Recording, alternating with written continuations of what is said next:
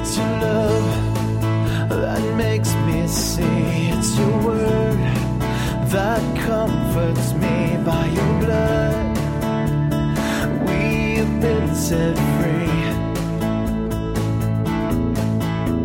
And Lord, give to us a passion for your word, that we may grow and walk in all your ways. On behalf of Calvary Bible Church of Palo Cedro, welcome to the Bible teaching ministry of our pastor and teacher, Jim Jarrett. Here's Pastor Jim with today's study designed to help us grow in the Word. On that first Good Friday, you will remember that Jesus suffered through the injustice and mockery of trials, both Jewish and Roman. He was beaten and abused more than once, scourged, and then taken and crucified between two thieves. Our Lord was on the cross for a total of 6 hours. And during that first 3-hour period, he hung on the cross in broad daylight. And he hung there naked, suspended in horrific indignity, visible to all those who had come to watch and to mock and to insult. But then at noon, when the sun was at its apex, suddenly and instantaneously the sun went out and they became as black as midnight. And from noon until 3 o'clock, or for 3 hours, a supernatural darkness covered the land. This was not a eclipse. God did this. And by the darkness, God was saying that the cross was a place of divine judgment. The supernatural darkness that covered the land tells us God's wrath was being unleashed, that sin really was being judged there.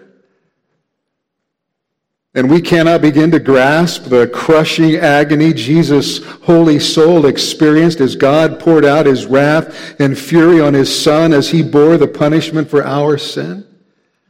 As Isaiah said, God made his soul an offering for sin. And during that awful second 3 hours, Jesus also experienced something he had never experienced before: the absence of God's presence and comfort. He was separated from God for a brief time on the cross.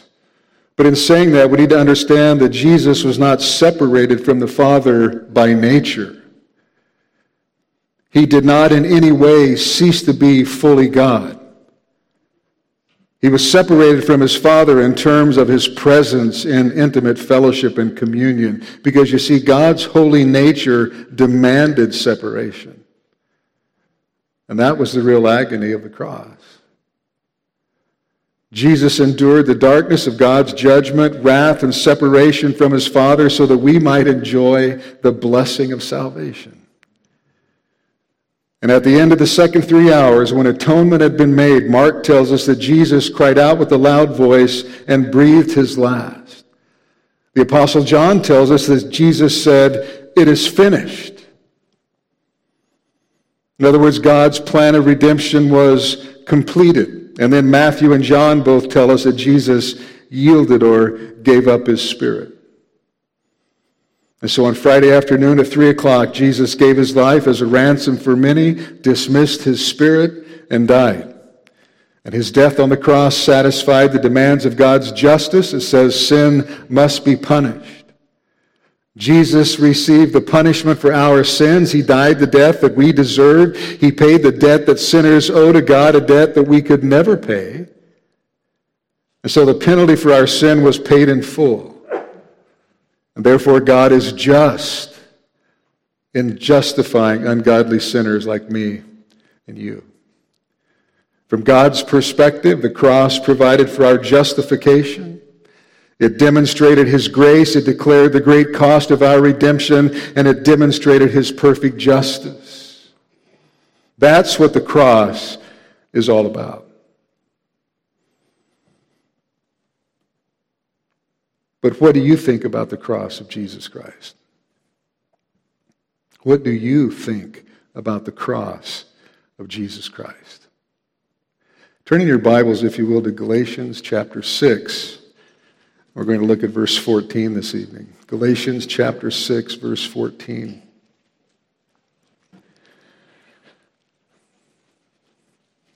And I want to read to you what probably the greatest Christian who ever lived thought of the cross. He's written down his thoughts in words that are very clear here in Galatians chapter 6, verse 14.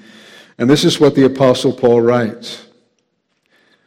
But far be it from me to boast, except in the cross of our Lord Jesus Christ, by which the world has been crucified to me and I to the world. We're going to spend our time this evening in this verse. Now, what did Paul mean by saying this? What did he mean by, far be it from me to boast except in the cross of our Lord Jesus Christ? What did he mean? Well, he meant that he trusted in nothing but Jesus Christ crucified for the forgiveness of his sins and the salvation of his soul. And if others wanted to look somewhere else for salvation, if they wanted to trust in other things for forgiveness and peace, let them. But as for Paul, he was determined to know nothing, or he was determined to trust in nothing, build his hope on nothing, boast in nothing, except the cross of Jesus Christ. And we cannot overemphasize the great importance of the cross.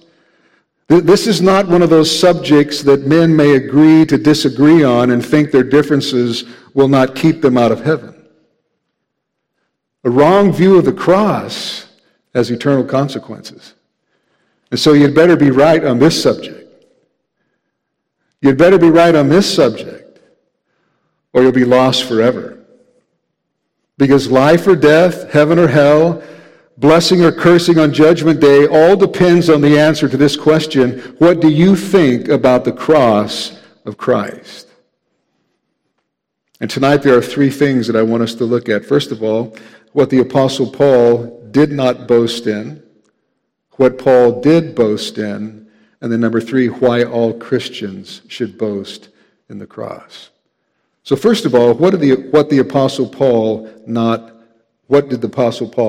boast in? Well, there are many things that Paul could have boasted about if he had thought, as some do in this day and age.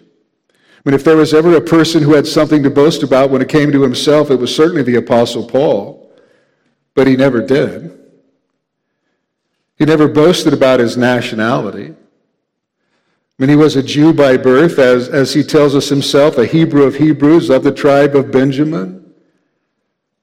So like many of the Jews of his day, he might have said, well, look, I have Abraham as my forefather. I'm not a pagan. I'm one of God's chosen people. I'm not a sinner like the ignorant Gentiles. But he never said those things. He never boasted in anything like this. Never.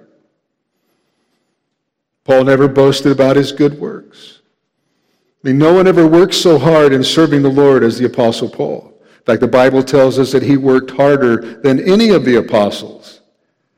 No man ever preached as much, traveled as much, and endured so many hardships for the sake of Christ. And there has never been a pastor, missionary, evangelist, or Christian worker, no one who has ever done as many good works as the Apostle Paul. But he never boasted in them as if they could win him merit or favor with God and could save him. Never. Paul never boasted about his knowledge. And he was a man of great knowledge.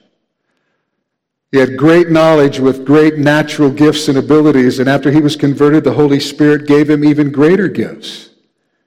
He was a great preacher of the gospel and a great writer. Of the 27 books in the New Testament, 13 or 14, if you count Hebrews, are attributed to Paul. Paul could reason with the Jews and he could reason with the Gentiles. He could argue with the pagans at Corinth, the Pharisees at Jerusalem, or the self-righteous in Galatia. Paul knew many spiritually deep things. When he was taken to the third heaven and heard things that cannot be told, which man may not utter. He had the gift of prophecy and foretold events that are yet to be fulfilled in the future. But he never boasted in his spiritual knowledge as if it could justify him before God.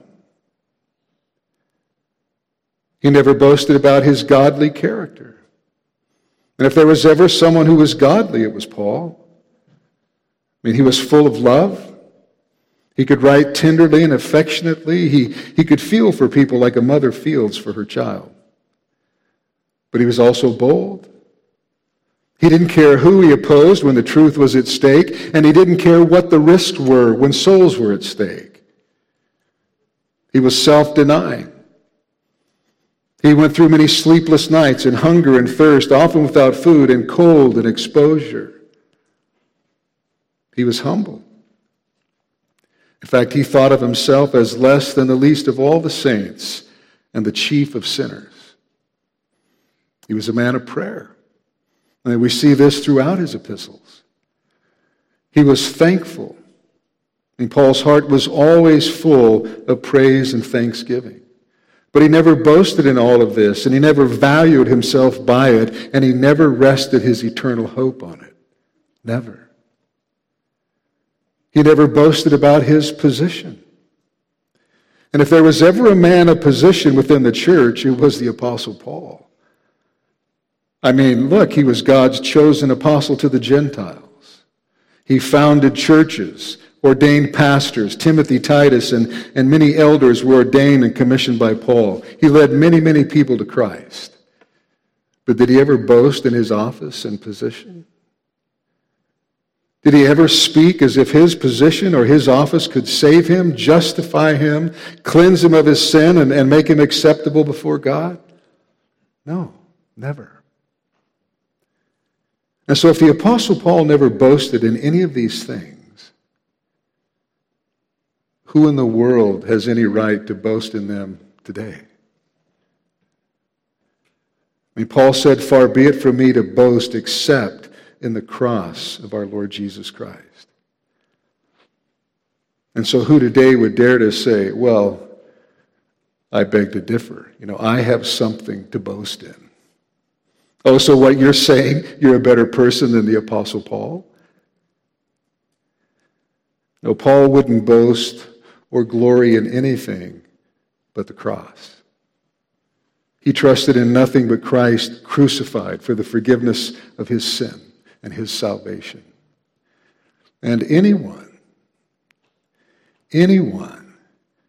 who is trusting in anything other than Jesus Christ for their salvation, whether they are trusting in their own goodness, their morality, their own religious performance or position, their baptism or communion, their church attendance, whatever. If anyone is in any way trusting in anything of their own for their salvation, then their Christianity is not the Christianity of the New Testament.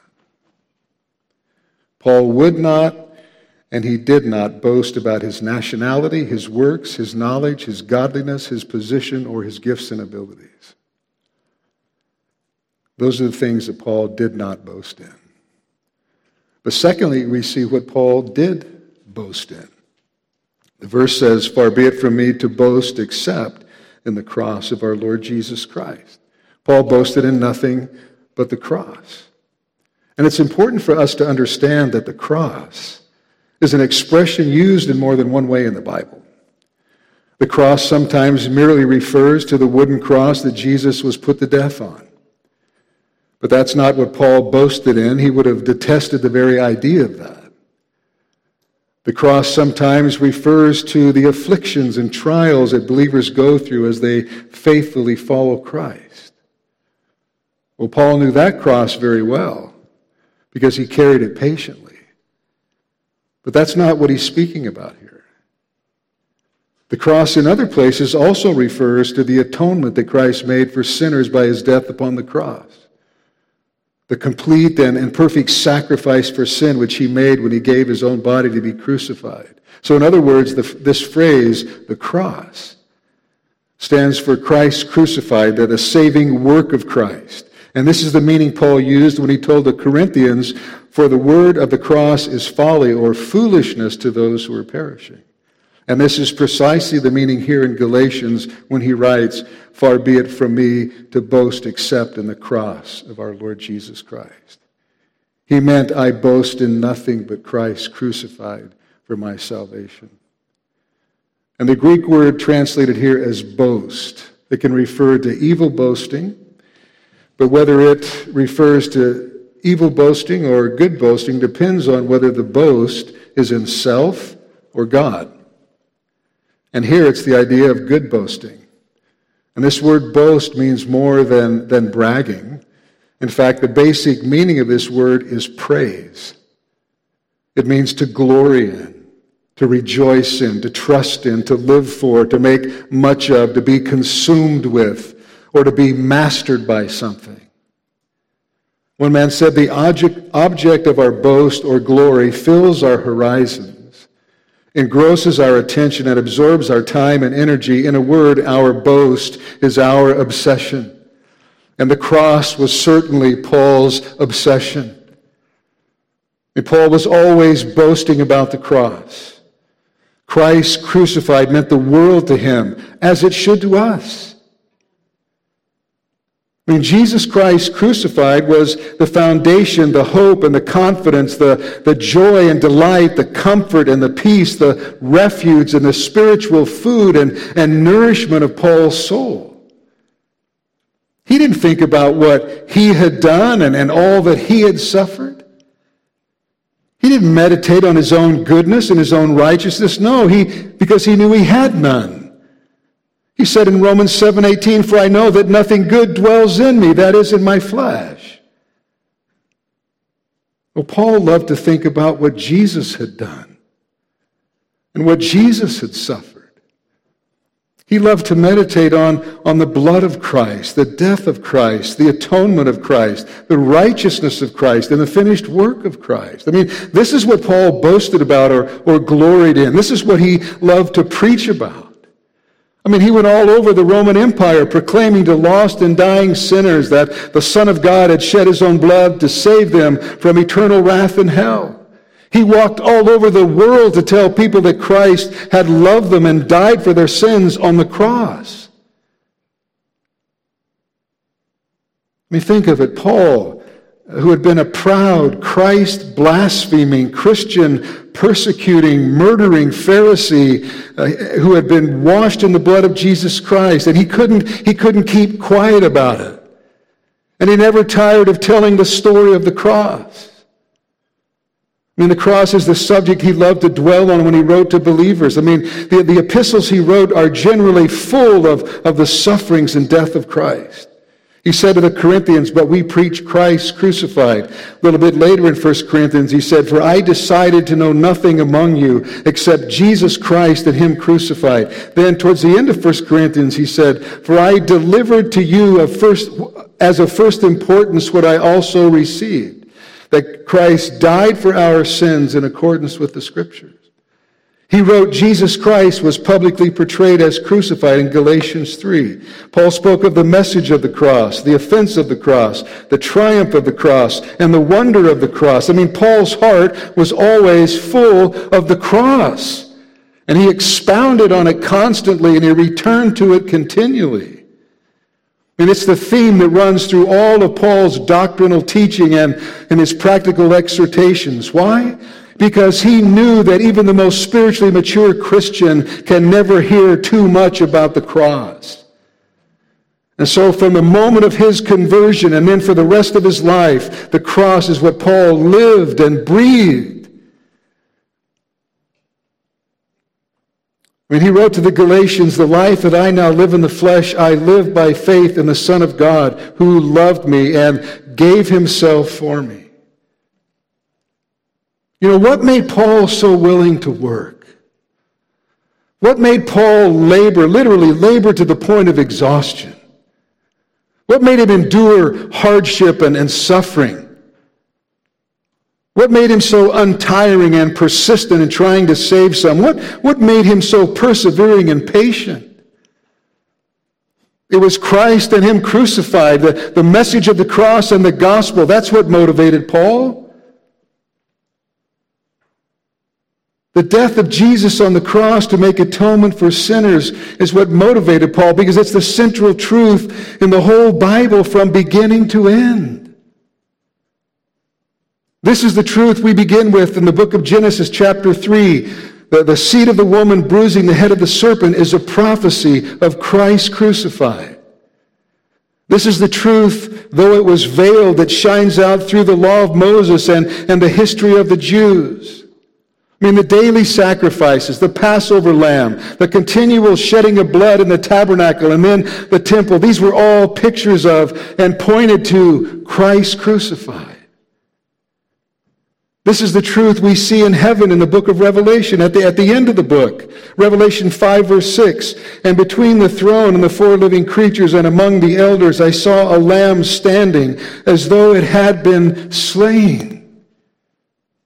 Even in the glories of heaven, we get a glimpse of Christ crucified.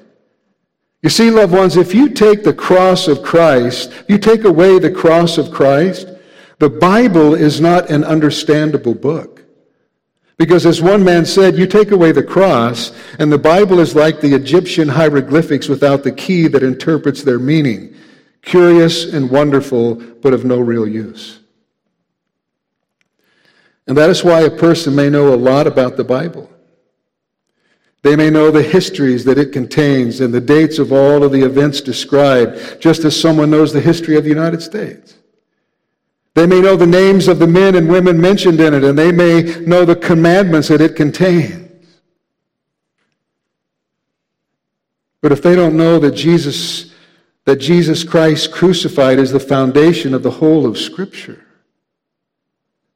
then what they know is going to profit them very little. I mean, people may have a head knowledge about Jesus.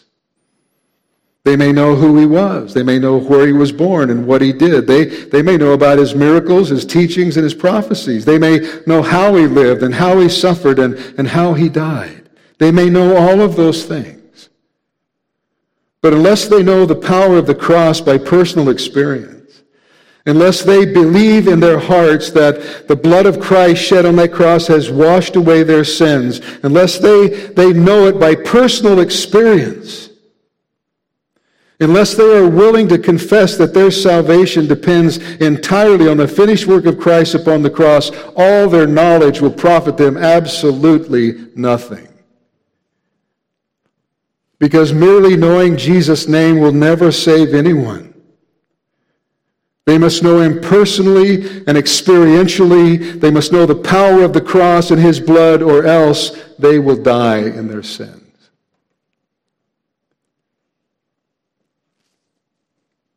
And today we have to be aware of so-called progressive Christianity, which is not progressive at all. Because in progressive Christianity, there is very little, if any, of the cross.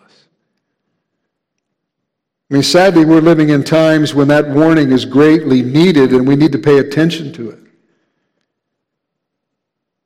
And we must reject anything that professes to be Christianity without the cross. And sadly, today there are hundreds of places of worship across our country where there is almost everything except the cross. They've got the facilities, the programs, the music, the ambiance, and the crowds, but the cross of Christ is noticeably not there.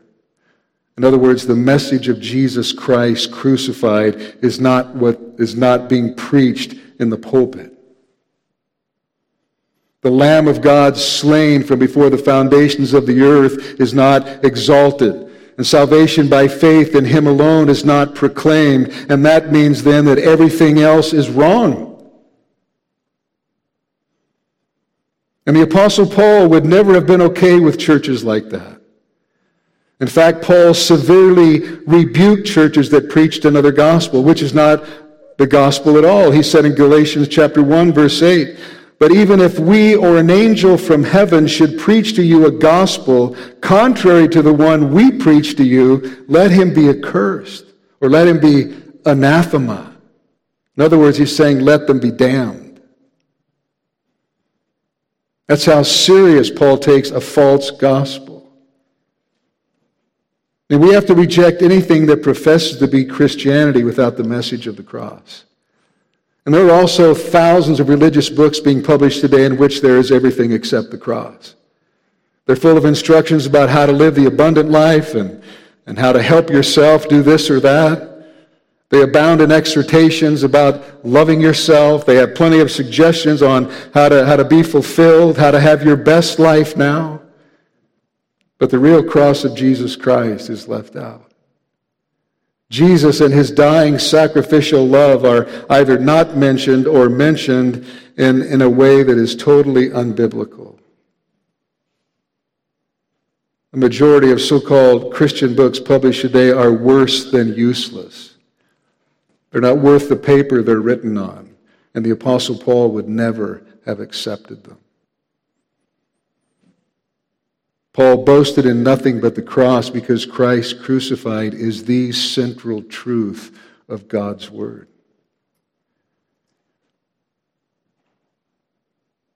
And if you take the cross out of Christianity, you have nothing. Nothing. Loved ones, we must never be ashamed of the message of the cross. We must never be ashamed to preach Christ and him crucified. We must never be ashamed of the gospel.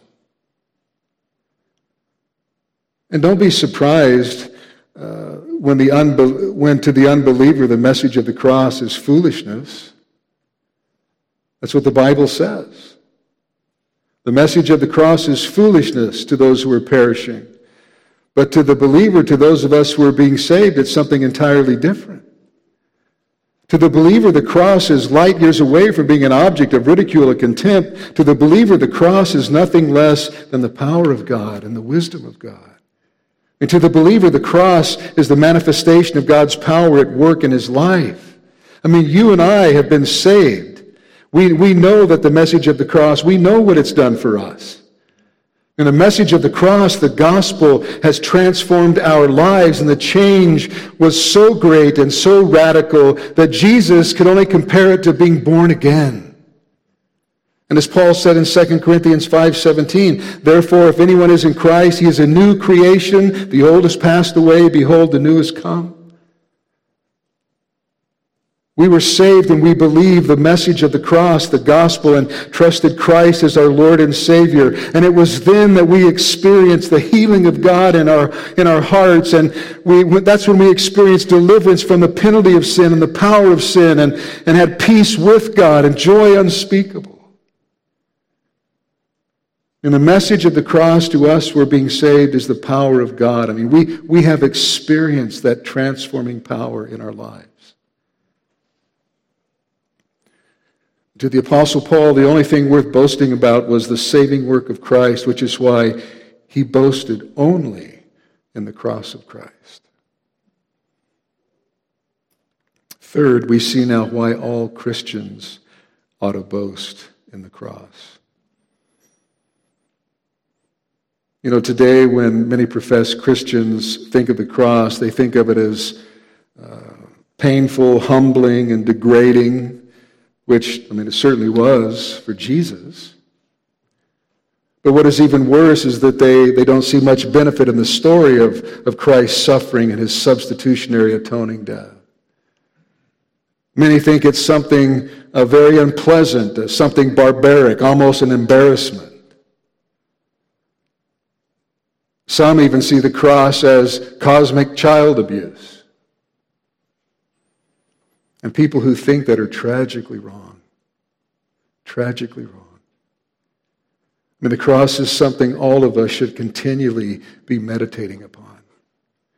I mean, it is a good thing to often be reminded of how Jesus was betrayed into the hands of wicked men, how they unjustly condemned him, how they spit on him, scourged him, beat him, crowned him with thorns, led him out as a lamb to the slaughter without him murmuring or resisting. It's good to be reminded of how they stripped him naked, drove the nails through his hands and feet, and crucified him on the cross between two thieves, how they pierced his side with a spear, mocked him in his suffering, and let him hang there naked and bleeding as he took upon himself all our sin and suffered the furious wrath of God the Father in our place, and how when atonement had been made, he cried out, "It is finished," and then dismissed his spirit and died. It's good to be reminded of these things.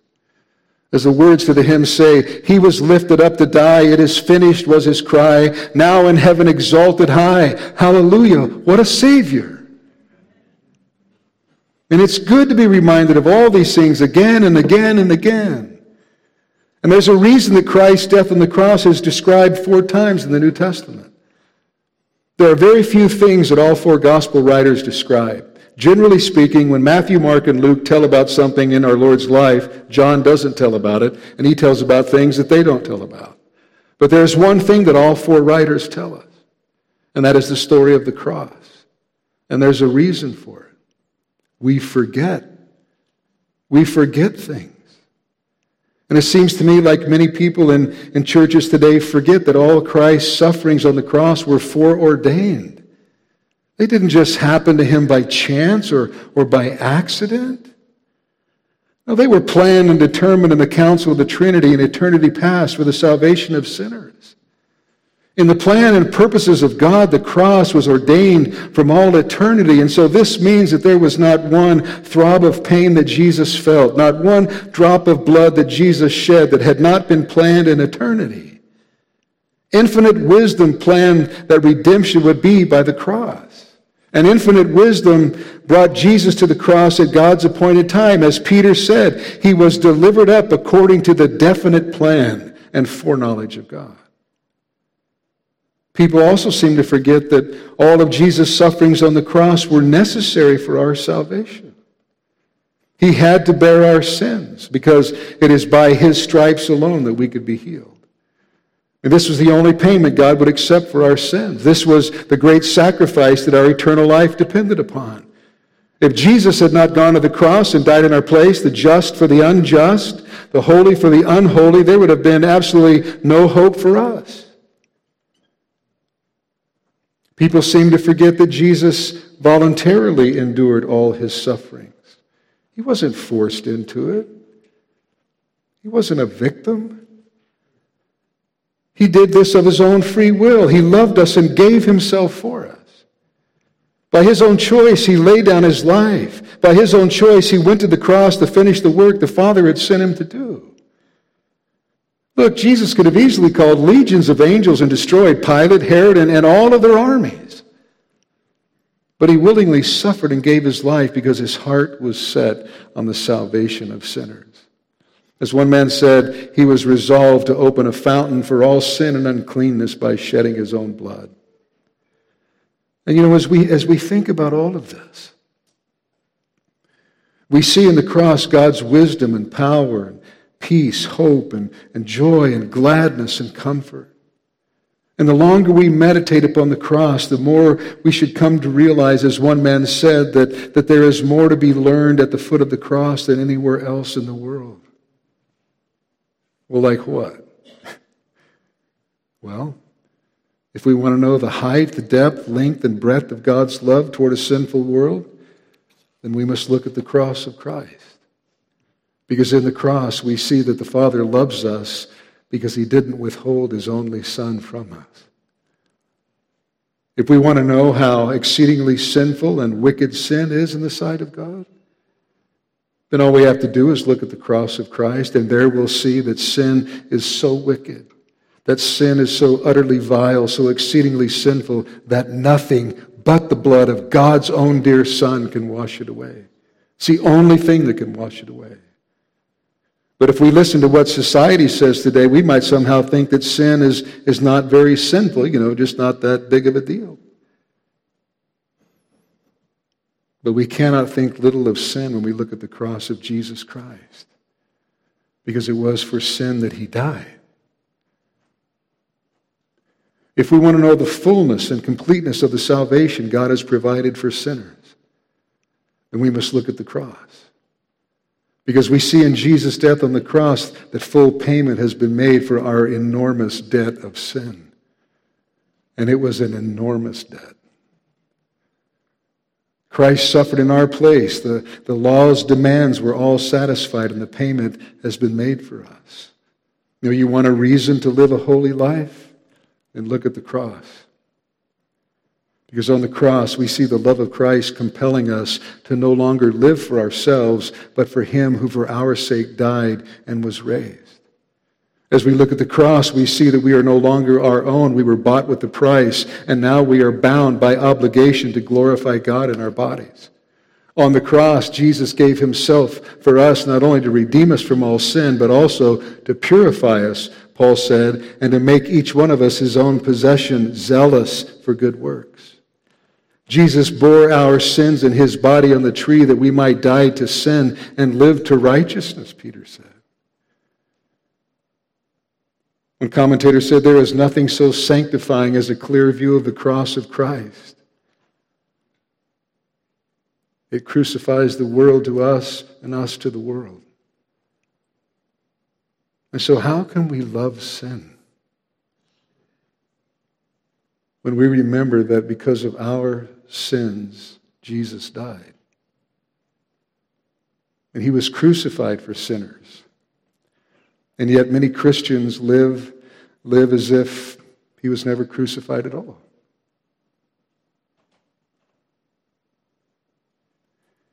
If we want to learn to be content and joyful in the midst of all of the cares and anxieties of life, then we must look at the cross. Because he who did not spare his own son, but gave him up for us all, will also with him graciously give us all things that we really need. Look, if God has done the greater things for us, and he has, then there is absolutely no doubt that he will do the lesser things as well. He gave his own blood to purchase us an eternal home, and he will unquestionably supply us with all that is good and profitable and needful for us along the way. One man said, there is no school for learning contentment that can be compared with the foot of the cross. Christians should boast in the cross as Paul did, because in the cross we see the length and breadth of God's love toward a sinful world. We see how exceedingly sinful and wicked sin is in the sight of God.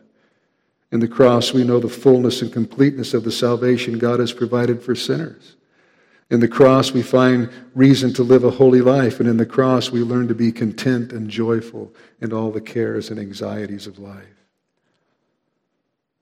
You know, there were many things that Paul could have boasted about, but he did not. He only boasted in one thing, and that is the cross of Jesus Christ. And all Christians ought to boast in the cross as well. And the cross is not just something to boast about, it is the only thing to boast about. Because it means that God loves us enough to die for us, that he saved us through the death of his own dear Son. It means that we have been redeemed, that Christ has paid the whole price for our salvation. The cross means that we have forgiveness for our sins, that Christ offered himself as an atoning sacrifice to take away our guilt. It means that we are justified, that God now accepts us as righteous in his sight. His wrath has been turned away, and now we stand innocent, righteous, and holy before him. And so, loved ones, boast in the cross. I mean, revel in it. Rejoice in it. Boast only in the cross, because every spiritual blessing you enjoy or will enjoy is due to the cross. I mean, do you enjoy justification? Boast in the cross. Do you enjoy redemption? Well, boast in the cross. Do you enjoy adoption? Boast in the cross. Do you enjoy the Spirit? Well, boast in the cross. I mean, how can a Christian not boast in the cross?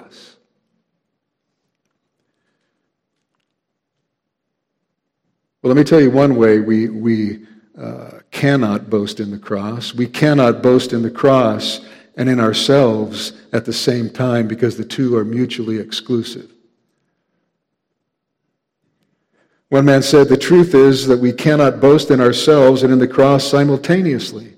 If we boast in ourselves and in our ability to save ourselves, we shall never boast in the cross and in the ability of Christ crucified to save us.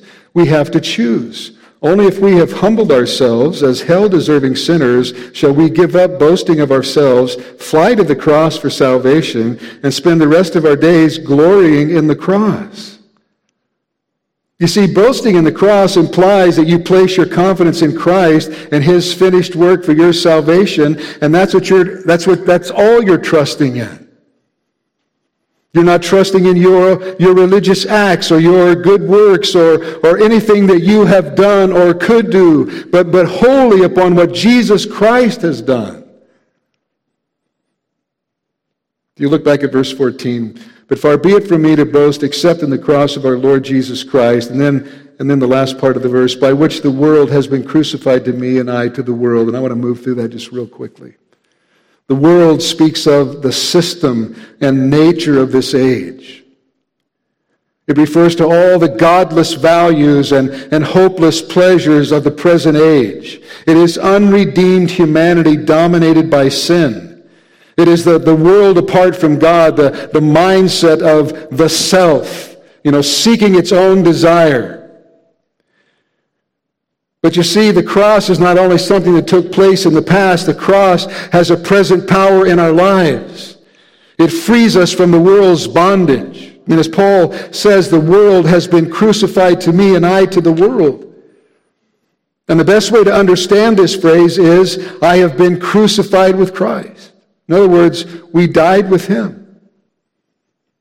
But now we live. We've been raised with him, right? To live in newness of life.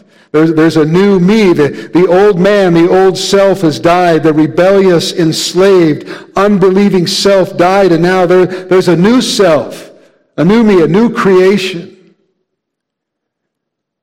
And because of salvation, a total break has occurred between us and the world. And so the world doesn't hold the power over us that it did before. And we don't have the affection for the world that we did before. And if we do, that's a problem.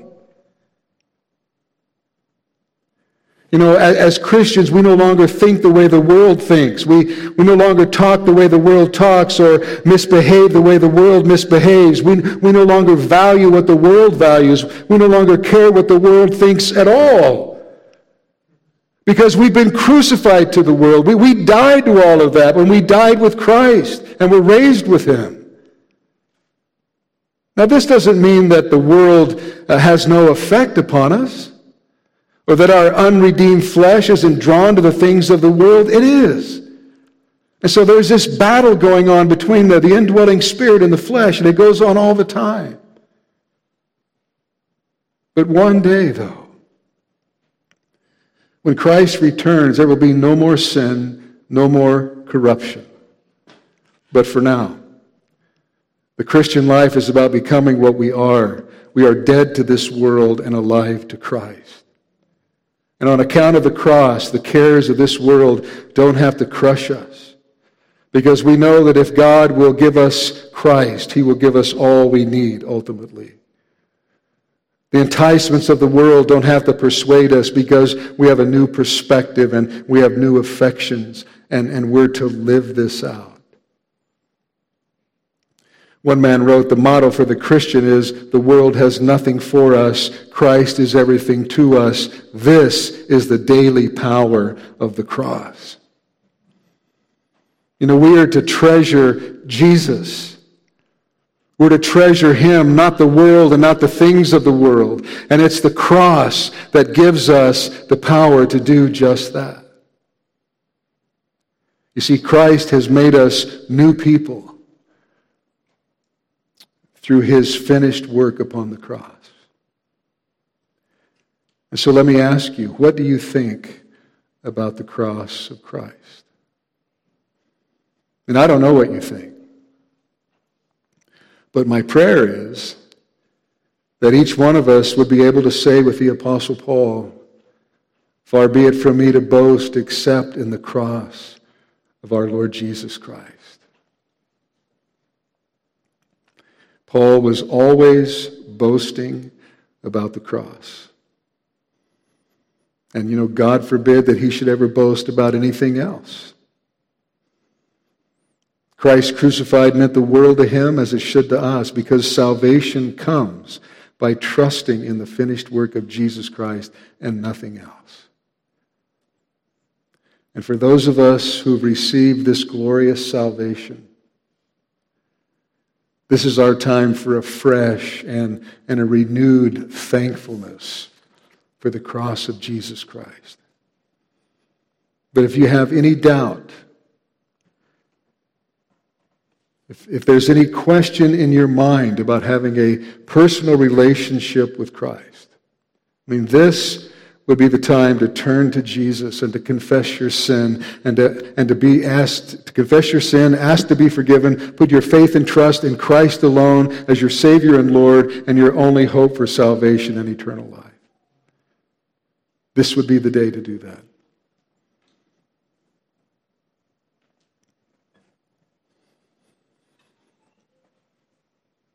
On this side of the cross, on this side of the events of that first Good Friday,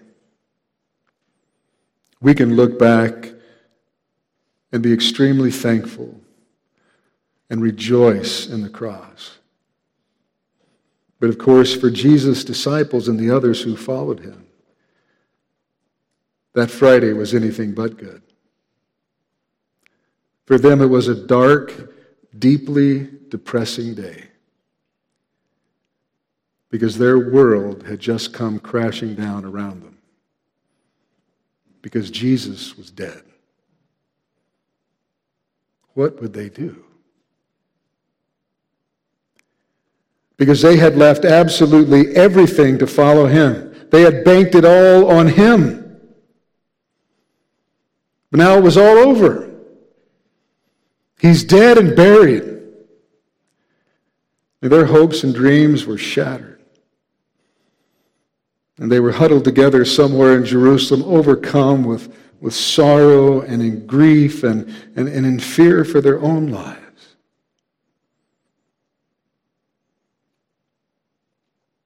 But that would all change. Because thank God the story doesn't end on Friday with the cross. Sunday's coming, right? And with it, the glorious news that Christ is risen. Amen? Amen. Let's stand and pray. On behalf of Pastor Jim Jarrett and everyone at Calvary Bible Church of Palo Cedro, we hope and pray this study will help you continue growing in the Word. If you've been blessed by today's message, or if you have any questions or comments, we'd love to hear from you. You can call us at 530-547-4400. Again, 530-547-4400. Or write to us at P.O. Box 837, Palo Cedro, California, 96073. You can also email us through the church website at calvarybiblepc.org, calvarybiblepc.org. Thank you for listening, and may God richly bless you. It's your love that makes me see.